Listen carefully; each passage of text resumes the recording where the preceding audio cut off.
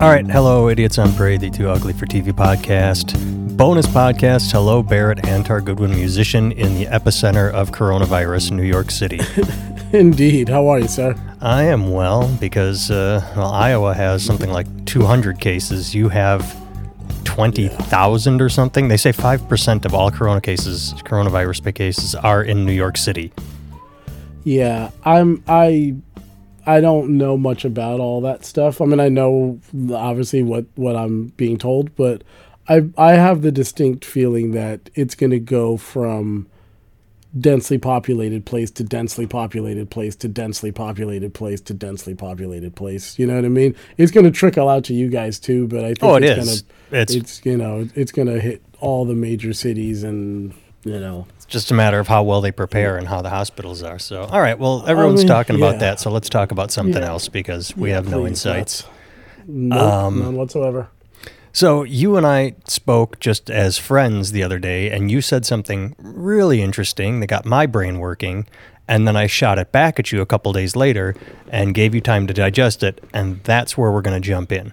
The thing you said was this time of isolation is really doing wonders for the online community regarding musicians. Everybody's posting live videos or just songs, and what is happening is the musicians community is becoming very collaborative and expanding. Hey, I saw your video. Let me reach out to you. I wanted to reach out to you. Let's talk. Let's jam. I like what you do. This is what I do. Let's get together and make music. Yeah. I just realized as I said that, an old story. Fuck. I don't want to segue already, but remind me. You got a piece of paper? I don't have a piece of paper. I want to remember the story of the Frenchman that hit on me in Boston, because that was his line, if you remember, like, oh, you go to Berkeley. I am a musician. We should hang out and make music together. Do you remember that story? I did. All right. I got to write that down because I don't want to jump into it too quick because we will... we'll be off and running without... I'm walking around now, so this tone is going to change. There'll be an echo and... Oh, of course I don't have a pen. Alexa, in 20 minutes, remind me to tell the Frenchman story. Okay. God. I'll remind you in 20 minutes. All right, I'm turning the volume up so that, it's going to blare. Hopefully I'll hear so creepy. Blast it. Okay, so... That is so creepy. So that was what you had said, is that the online community... I've seen way too many horror movies and sci-fi movies to feel comfortable with that Alexa thing. Maybe I'm just being paranoid, but good Lord, that thing terrifies everything's me. being listened to and recorded. I just don't give a fuck. The NSA, I read Snowden's book, and nothing makes me paranoid. Like, again, with the virus, it's not a matter of if we're going to get it, it's when. I know people, and I'm not going to talk bad about them, but I know people that are fucking paranoid and are hiding in their basement, and they're like, it's not going to get me. It's going to get you. Everyone's listening to everything. We are being recorded. It just all happens, but I don't care. I don't get paranoid. I just accept and move on. So... you might as well, since they're listening, Andy, since they're listening through your phone, what's the point of not having Alexa? Exactly. Right? So exactly is what you're saying. Exactly. I don't know if I agree with that, but I understand it. I mean, the only difference, because we don't say anything wild or crazy. We're not over here like the instant our doors are closed, dropping N-bombs or... talking about the Jewish conspiracies or threatening to actually do harm to the president. I mean, I'll talk bad about Trump all the time, but I've never threatened violence or anything that would get me in trouble or that I'm trying to keep private. I really don't give a fuck. And speaking of fucking, my wife and I are not the most vocal people in the world. We have a very healthy lovemaking relationship, but nowhere on Alexa are you going to hear, oh man, you got to hear this dude. Come on, everybody gather in the room. They're doing it again. So I'm not worried about it. I hear you. Anyway. I mean, I suppose it's kind of like, if you have nothing to hide, what does it matter if people are listening? You right. know what I mean? And if I have something to hide, I can always walk over and hit the mute button or go in a different room or just write a note and pass it and say, hey, I got an idea. Let's not talk about this unless we're, in an old 1976 Chevette that isn't not a smart car. Right. Yes, absolutely. All right. Well, I have something too. Well, funny. I have still something haven't told the wanted to say listeners about- where we're going about- with this. I know. So yeah, just finish your story, Okay. and then we'll So segue. you had said that the being isolated is really interesting to observe when it comes to the collaborative efforts of musicians. And you said that, hey, Nathan, get off your ass and start doing these comedy things. And here's where I'm going with this is I just put out my 6th comedy album. You produced it like you did my 5th and maybe my 4th. I don't remember. I know the last one, but either way. And I posted it online on Facebook, as you do. And I wrote a long post that said, I'm really proud of this album. I really wanted to sell it because my last one made it into the top 20 on iTunes. Like, I'm a nobody. And it was, hey, Nathan Timmel's at number 15 or 16 on the comedy charts. And I really wanted to see if I could get high. Everyone, please buy my album. Let's see how high I can get. I'm really proud of this album. But instead, because everyone's getting fired and everyone's losing gigs, and I know a lot of people in the restaurant industry and bartenders and, comedy clubs, I said, I'm going to give it away free. This was recorded before the coronavirus scare, which means for 1 hour, you can sit and not think about all that's going on in the world. Just, download it for free, sit, listen, laugh, enjoy yourself. And it did really well. A lot of people reposted it. A lot of people sent me private notes thanking me for doing so, like more than I expected. I was overwhelmed. Then I talked to you and you talked about musicians, and it wasn't like a flare went off over me or a light bulb in my head, but I realized, I went, wait a second, and I went back and looked at all the shares, and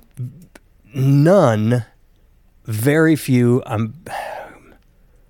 can't think of any right now. I know someone retweeted it, a friend, but comedians did not share it.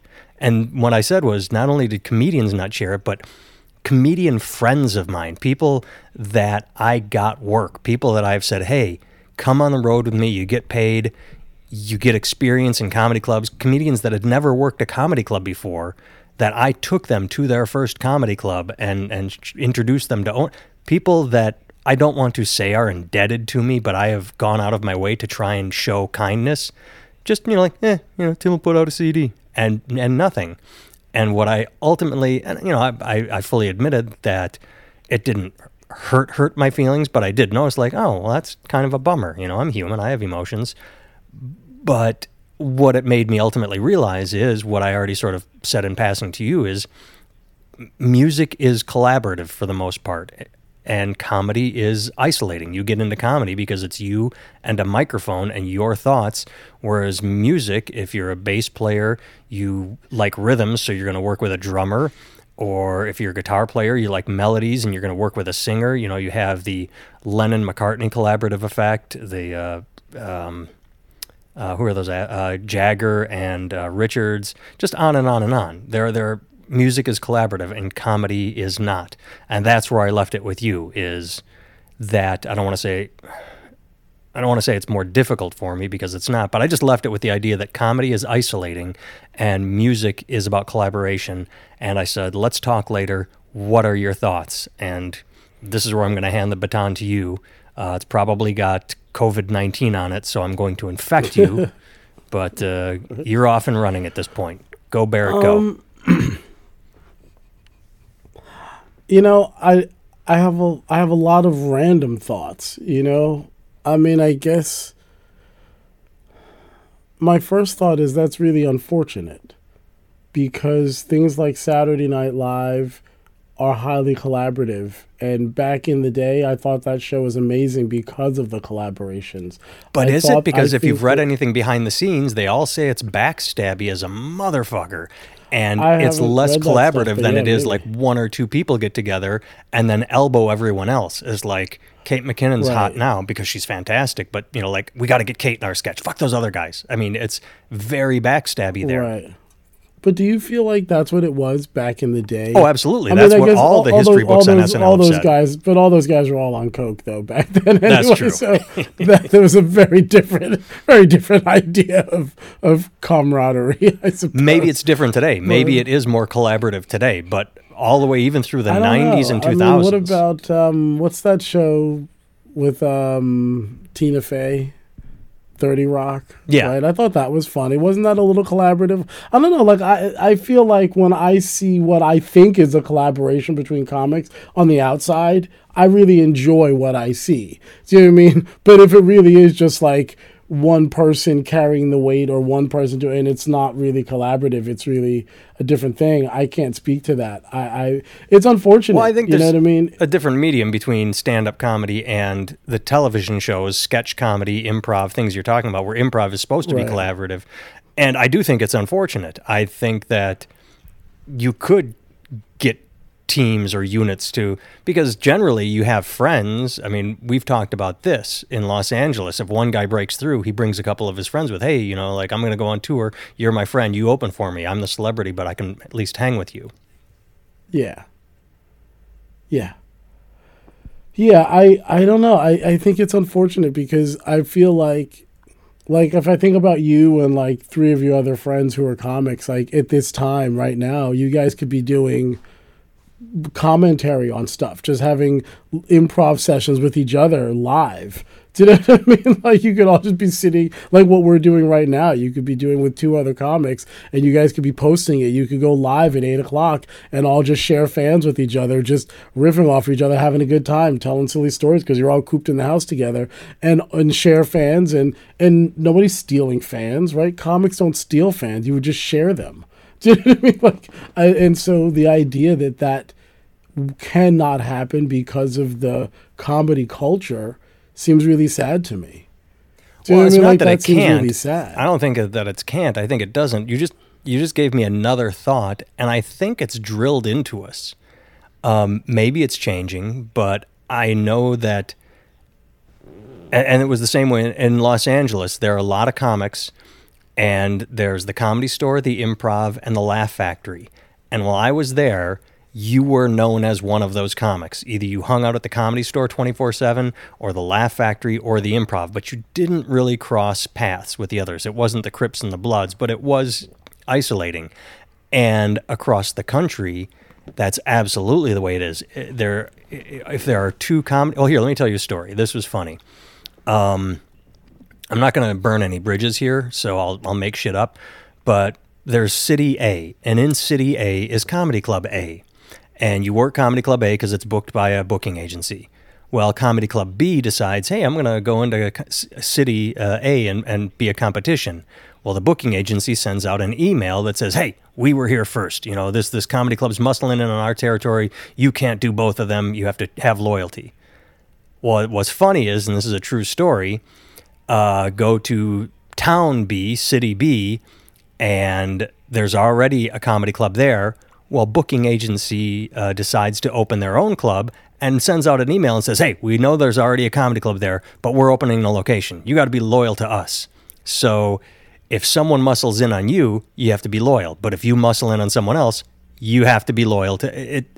And it's always that way. It's like you can't work both comedy clubs in any one town. And most towns only have one comedy club. And if a second one opens, everyone gets pissed. It's a weird business where there is no collaboration because the audience just isn't that big. A town can have 10 million movie theaters, 5,000 churches, but one comedy club. I mean, it's literally just one. They can have 10 blues bars or 10 different music bars that have stages and music, one comedy club. So it's beat into us, the idea that it's every one, isolating. It's sad. I mean, it's interesting because I'm going to explain this really poorly, but I read somewhere that this is what competition is supposed to do, right? Like, you have a comedy club in City A. You have Comedy Club A. Comedy Club B comes along. All of a sudden, Comedy Club A has to raise its game some, right? And then Comedy Club B, in order to compete, has to raise its game some. So what happens is now you have two good comedy clubs in a town. Say a third, fourth, fifth, sixth come in. You have A, B, C, D, E, F, G, right?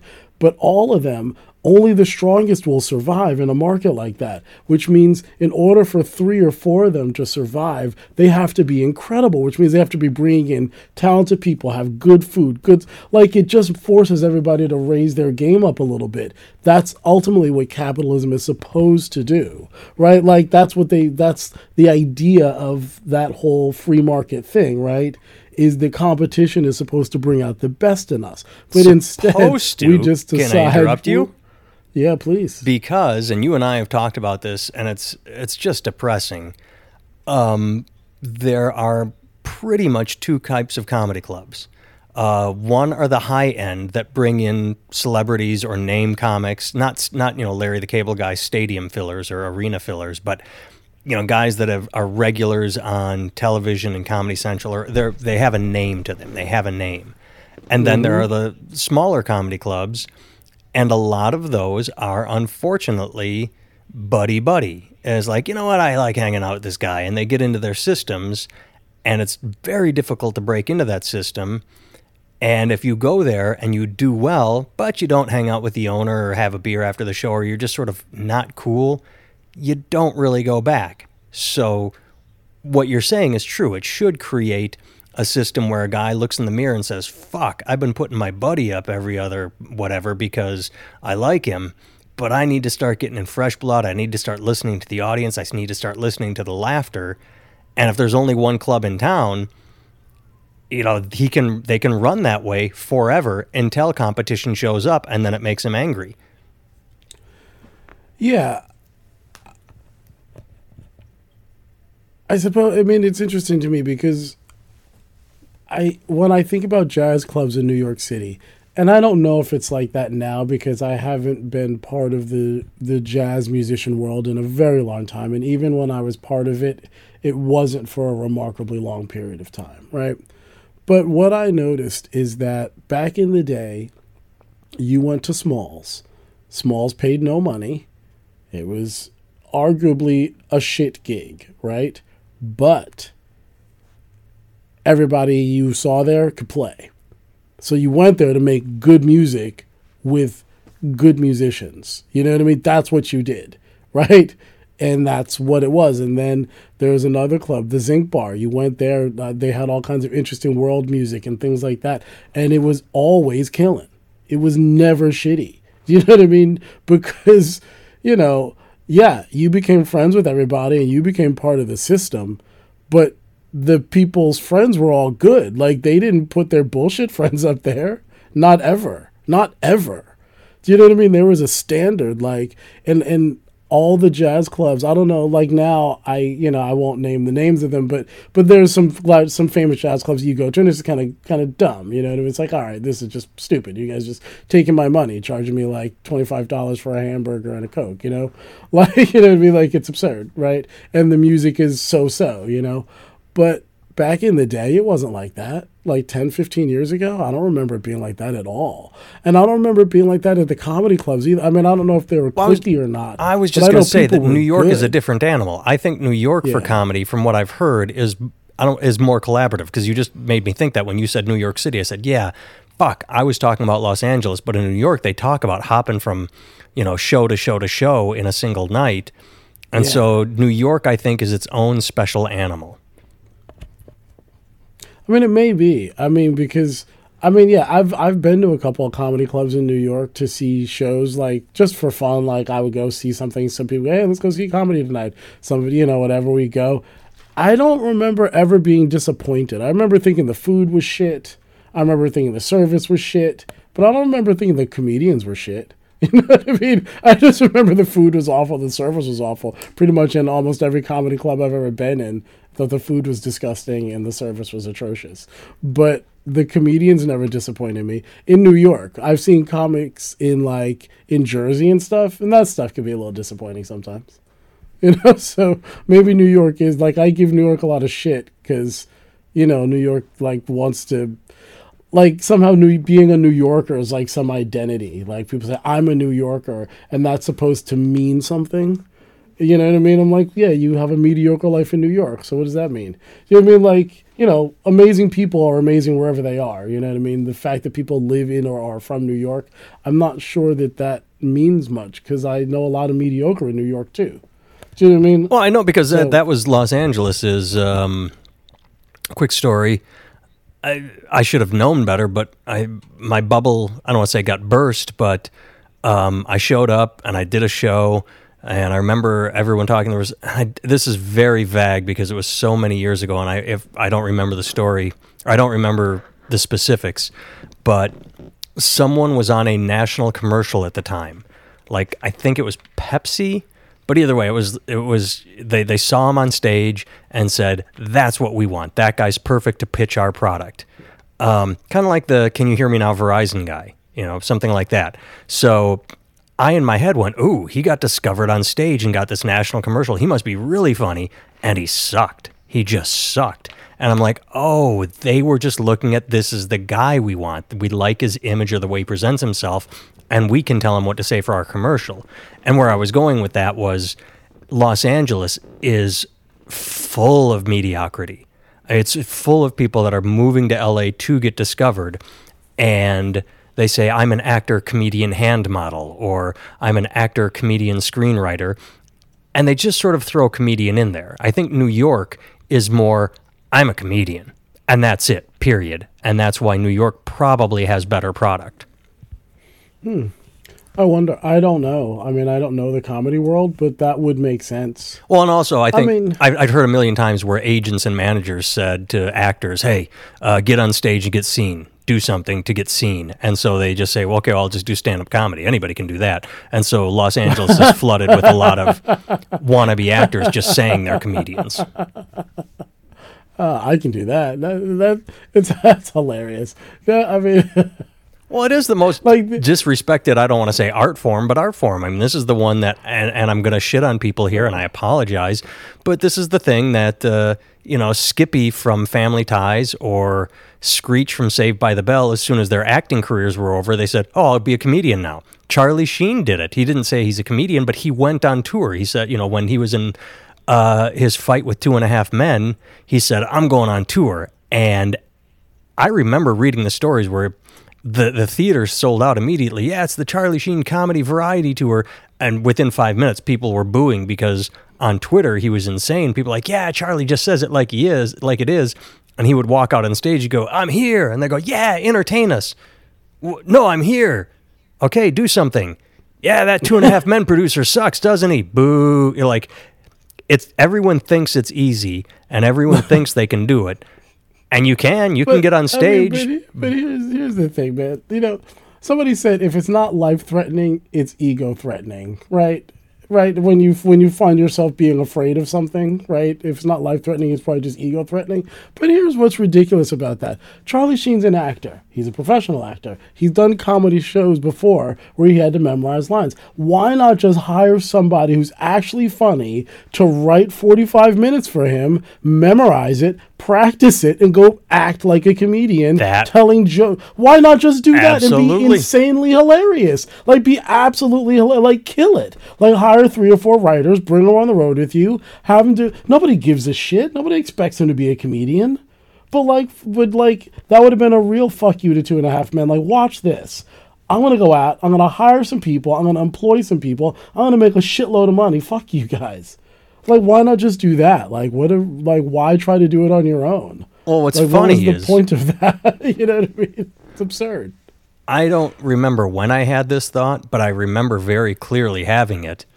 Watching probably the Oscars, maybe the Golden Globes, and watching actors get up and be the most inarticulate dumb fucks in the world accepting their awards. Now, there are some very classy, clever, and fun people that give speeches, but like you just said, I realized, oh shit, when they don't have a screenwriter putting words in their mouth, they are very good at their craft. That's why they won this Oscar, because they looked at a piece of paper, they listened to a director, and they brought out the emotions they needed to for whatever screenplay they had. But when they were just put up on stage naked, okay, say thank you. They're like, yeah, I just really want to thank my manager and my agent and my lawyer and the manager's assistant and, maybe my wife. And, this is just, And I'm even being more articulate than some of the speeches I've seen. Like some people are like, "Wow, I just don't know what to say. This is so overwhelming." My manager. What can I say about my manager? My manager's been there for me, man. It's like, oh my fucking good Lord, fuck. Have someone write you a fucking speech. So what you're saying is true. Charlie Sheen should have had someone write for him, and then he could have just come up with the beats and like, how will I act this out? That would have been entirely appropriate. And he would have killed it. I mean, again, I don't know the guy. Maybe he did and it didn't work out. Maybe I hired a bunch of writers and what didn't work. I don't know. Like, I don't know him. I don't want to say that it was just an ego game for him and why he didn't do it, but I don't know the behind the scenes of it. But to me, that's what I would have done, I think, if I were in his shoes. I don't know, man. I find this thing to be, well, back to what you were saying. And maybe that's what actors are supposed to do. That's their job. Their job is to be able to take the written word and then express it in a way that makes us believe it. That's it. Yeah, that's absolutely. Their job.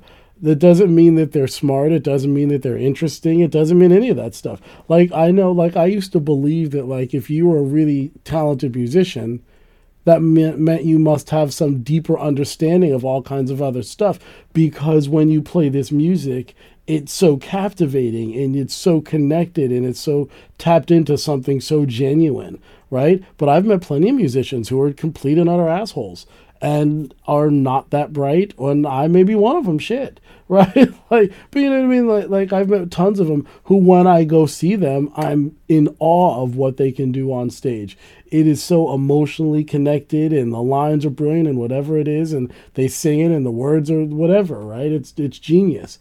And then afterwards, you talk to them, and they may not be able to add 2 and 2. And it's like, wow, that is fascinating. Do you know what I mean? Like, it's a fascinating thing. I think that it's interesting because I think that we make a lot of assumptions about people. Like, if you see, like, I don't know if he's really smart or not, but the guy who, Benedict Cumberbatch. Yeah, the actor. You know, right, Yep. Right. Like, I liked him in Sherlock. I assume, because of all the roles I've seen him in, that he's actually really smart. But he might not be. He might just be a really good actor. Well, he's also got that British accent, which automatically right. is like, it's literally right.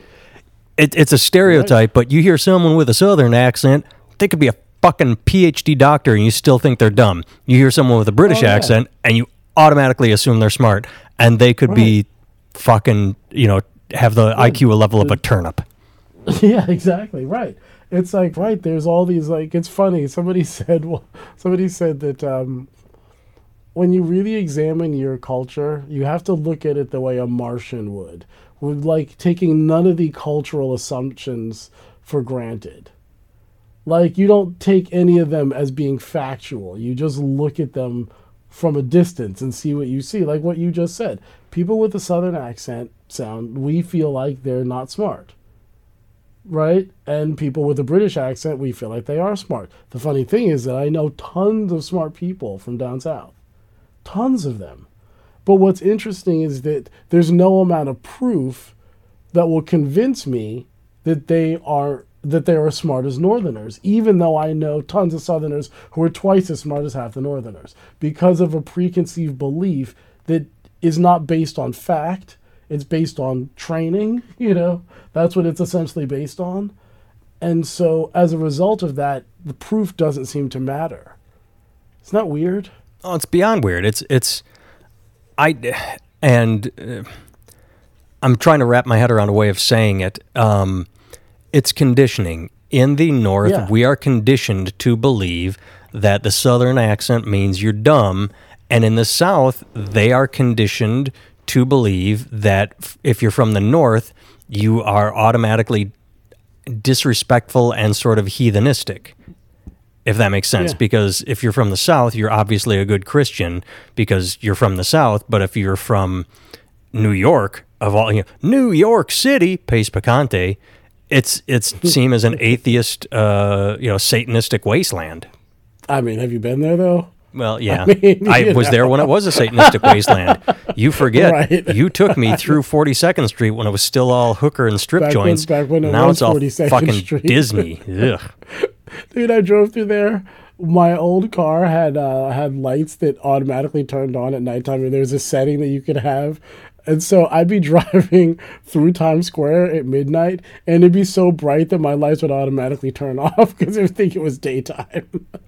That's insane, dude. That's how bright it is there. My in wife, the middle of the night. It's so crazy. my wife got a car. She got a Toyota Highlander, and it fucking boggles my mind. It has a brights off sensor if it senses lights coming in the distance. So I turned the brights on, and I was driving, and a car is driving toward me. All of a sudden, my brights just click. I go to turn them off, and they were off, and I'm like, what? And then I looked, and they were on. And so it took me like 2 cars to realize, oh, they're turning themselves on and off. The instant the car passes, the brights go back on. When it senses light coming in the distance, it just goes. I'm like, Jesus fucking Christ, what will they think of next? I mean, the funny thing is that it's remarkably convenient to not have to turn them on. Like, I think about how annoying it is to have to do that. I do it, you do it, we all do it. But it's funny because it's not actually a big deal. It really isn't. Now that I say it out loud that I find it annoying to have to turn on and off my brights when people are coming, we all do it because we understand what a pain in the ass it is.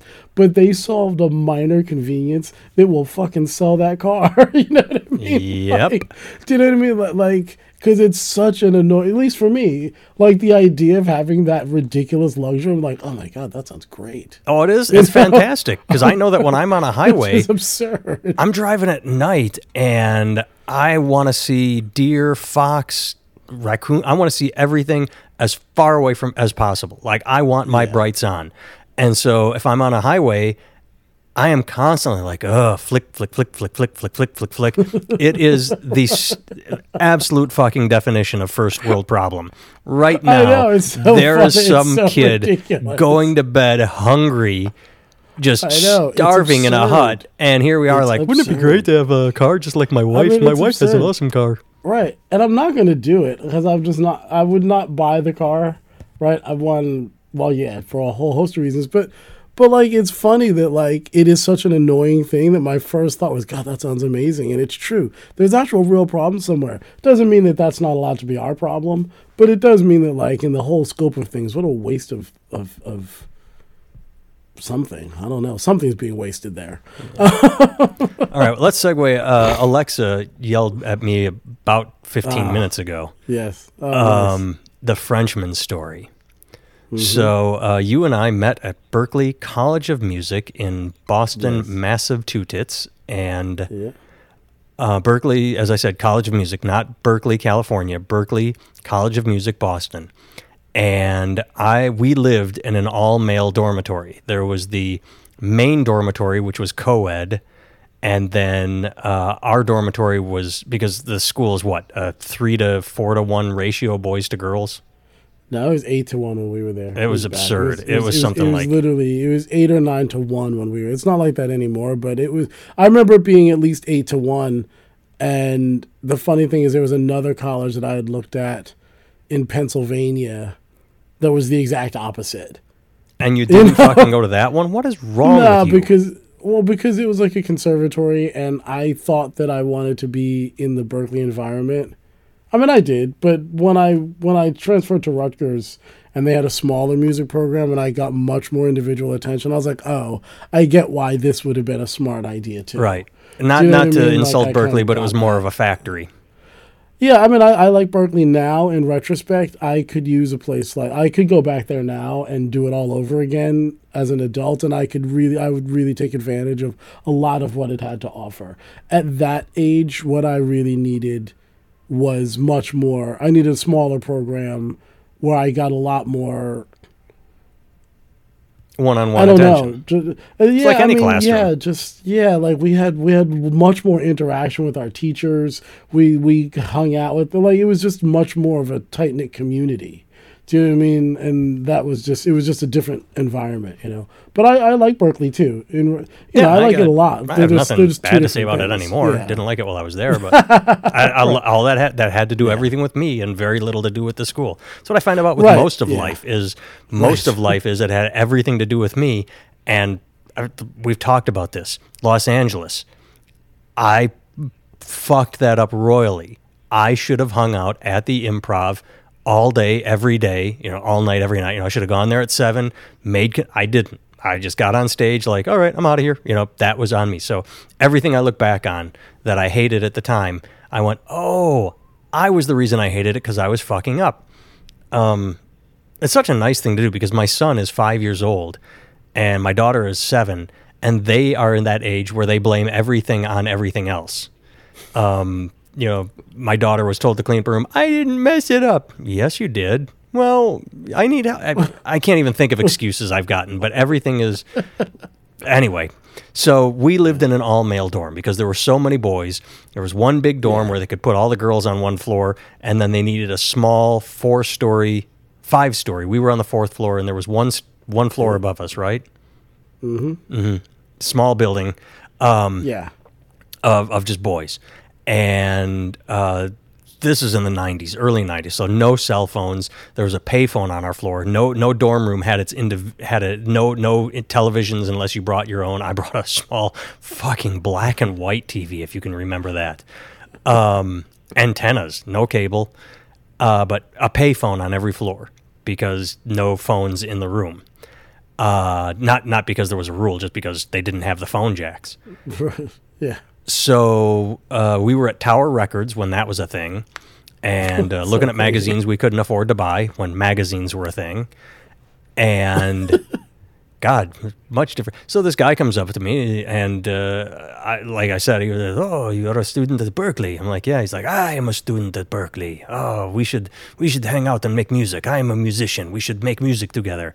And I'm like, "All right, well, no, but whatever." And so he asked for my phone number, and I gave him the phone number to the payphone, because that's what you do. And the payphone happened to be on the wall of my room. So if it was ever for me, all they'd have to do, people would just bang on the wall. Boom, boom, boom, Timmel, phone. And I'd yell through the wall, "What? Mom." "All right, fine." And then I'd go out and take the call. So what started happening was, boom, boom, boom, Timmel, phone. I'm like, "Who is it?" "I don't know." "Does he have an accent?" "Yes." I'm like, "Well, then hang up." And I never took his call, ever. And he called for maybe 3-4 weeks. I don't know.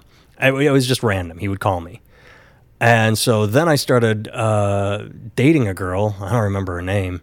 And I was in her dorm room. I remember that. And it was late at night.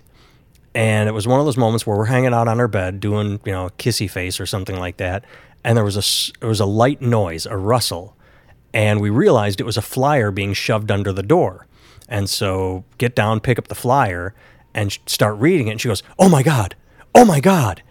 And what the flyer said was, again, the verbiage here is just going to be paraphrasing because I can't remember it from all that time ago, but the flyer was, "Warning, this is a serious problem. We are telling all students to be careful. There is a Frenchman," and he was darker complexion, not African-American, which is odd because he's French. Black, not black. I was being politically correct. He wasn't black, but he was sort of a tan hue, caramel maybe. Mm-hmm. But either way, so there's a Frenchman who is claiming to be a musician, and he gets your phone number, calls you, says you should jam, record songs, play music together. You go to his house, and he drugs and rapes you. And the reason the girl I was seeing at the time was freaking out saying, oh my God, is her roommate. There were 3 other girls or 2 other girls in the room. It was either 3 or 4 girls in one room. Her roommate's boyfriend had that happen to him. And the funny / sad thing about it is when she told the story, she said, "Oh, he got out of there before it happened. What happened was he said, would you like some wine? Some wine and cheese is what we French people do, is we give the wine and cheese." And he roofied the wine, and her story was, yeah, he drank the wine and he started feeling weird, and we woke up, his pants were coming down, or his pants were down, so he took off before anything could happen. And it's like, yeah, he fell asleep after he drank the wine, he woke up with his pants off, but he got out of there before anything happened. That's the way it worked, is he drugged him, took his pants off, and said, now I'm going to wait a couple hours before I do anything. It's just absurd that he tried to play that off. That's what I'd want to say too. I mean, I'm not faulting the guy. If that ever happened to me, I'd absolutely be saying, "Oh, nothing happened. I got out of there too soon." But So I mean, I wouldn't even. I would. I mean, I don't. I. It's funny because at the time I didn't drink, so it wouldn't even have worked. I mean, we just would have drugged my juice, I suppose. that's absolutely what I would say is if I were to tell this story, because I think he told the police. I think the guy, had the wherewithal to, oh shit, if this is happening to me, it's happening to others. Because I think, weren't you saying you wouldn't tell anyone? Is that where you were going with it? I mean, I would have. I might not. I don't know what I would have done. Neither do because I. I mean, have no I'd clue. like to believe I would have. I mean, see, the problem is at that time, the fragility of my ego. I would have probably gone back to fight him. Do you know what I mean? Absolutely. Like I would have just not because I wanted to, but because who I was at that time would have required me to do that, to maintain that identity. Do you know what I mean? Like it would have required that I go back and either take an ass whooping or give an ass whooping, but somebody was going to get their ass whooped. Do you know what I mean? That was what was going to happen. I don't know if I'd have won the fight, but I'd have sure tried, I don't know what would But, have happened to me you know. because I never was much of a drinker. I got drunk once in Boston the entire time. I know, like, Joyce got drunk a bunch, and Chris absolutely liked drinking. Roy liked drinking. Yeah. So, you're like, oh, you should have some wine. Like, I don't like it.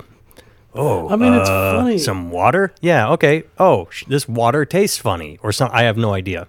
Yeah, but I mean, it's funny because like I had the same thing happen to me in the train station. I was in one of the T stations and I met some guy, wanted my phone number so we could jam, and said, "Oh, cool, you go to Berkeley? I don't go there, but I'm a musician." I gave him my phone number, and he called and asked if we could get together, and I was all about it. I was like, "Yeah, sure, we'll do that." And there's something about the tone of his voice that seemed odd. And then he just started asking me all kinds of ridiculous questions like, could he suck my dick and stuff? And I was like, oh, good Lord. I was like, all right. Well, at least he was a little more straightforward about Right. it. I mean, his approach was And the music, but thing he is got that- right into the meat But of the matter. The thing is that I wasn't even offended. Like, I'm not, I've never been homophobic. Like, I don't really care. People are free to live their lives. You know what I mean? Like, it's none of my business. And if they tell me, that's great, fine.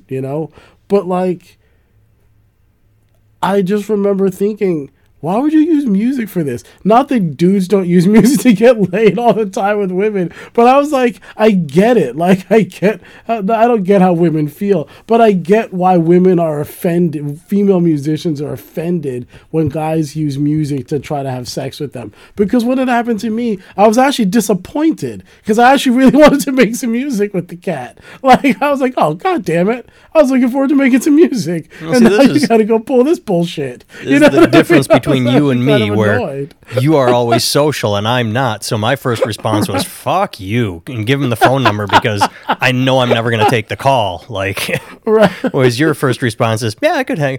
But you talk about being offended. I've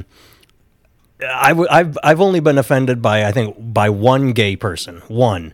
And you know this story. I have no clue who Roy was dating at the time, but he was seeing a girl, and he actively he pulled the coat hanger thing. I got back to the dorm, and he had a coat hanger on the door.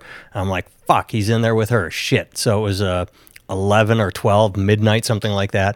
I'm like, all right, I'm going for a walk, and everyone else is going to bed, and so I just hiked it to the Charles River, and so there's street level with bridges that connect Boston to Cambridge, and then the river is depressed, so you have to go down a stairway to walk along the riverway path. It's not like the river is at street level. You have to go down, steps.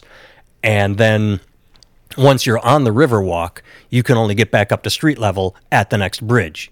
From bridge to bridge, you are trapped, for lack of a better way of putting it. You're just sort of stuck on the river walk. So that's what I do. And I'm walking, I'm just enjoying myself, and there's nobody there. It's just completely isolated. And I see a guy carrying a bike down the next set of stairs. And I just sort of look, and I'm like, oh, fuck. We're going to run into each other. He's going to hit the bottom stair just as I am hitting that bridge. And either he goes one direction, and I'm fine, or he gets on the bike, and I'm fine. or he decides to strike up a conversation with me, and then I have to talk to this fucker. Again, me being an antisocial asshole.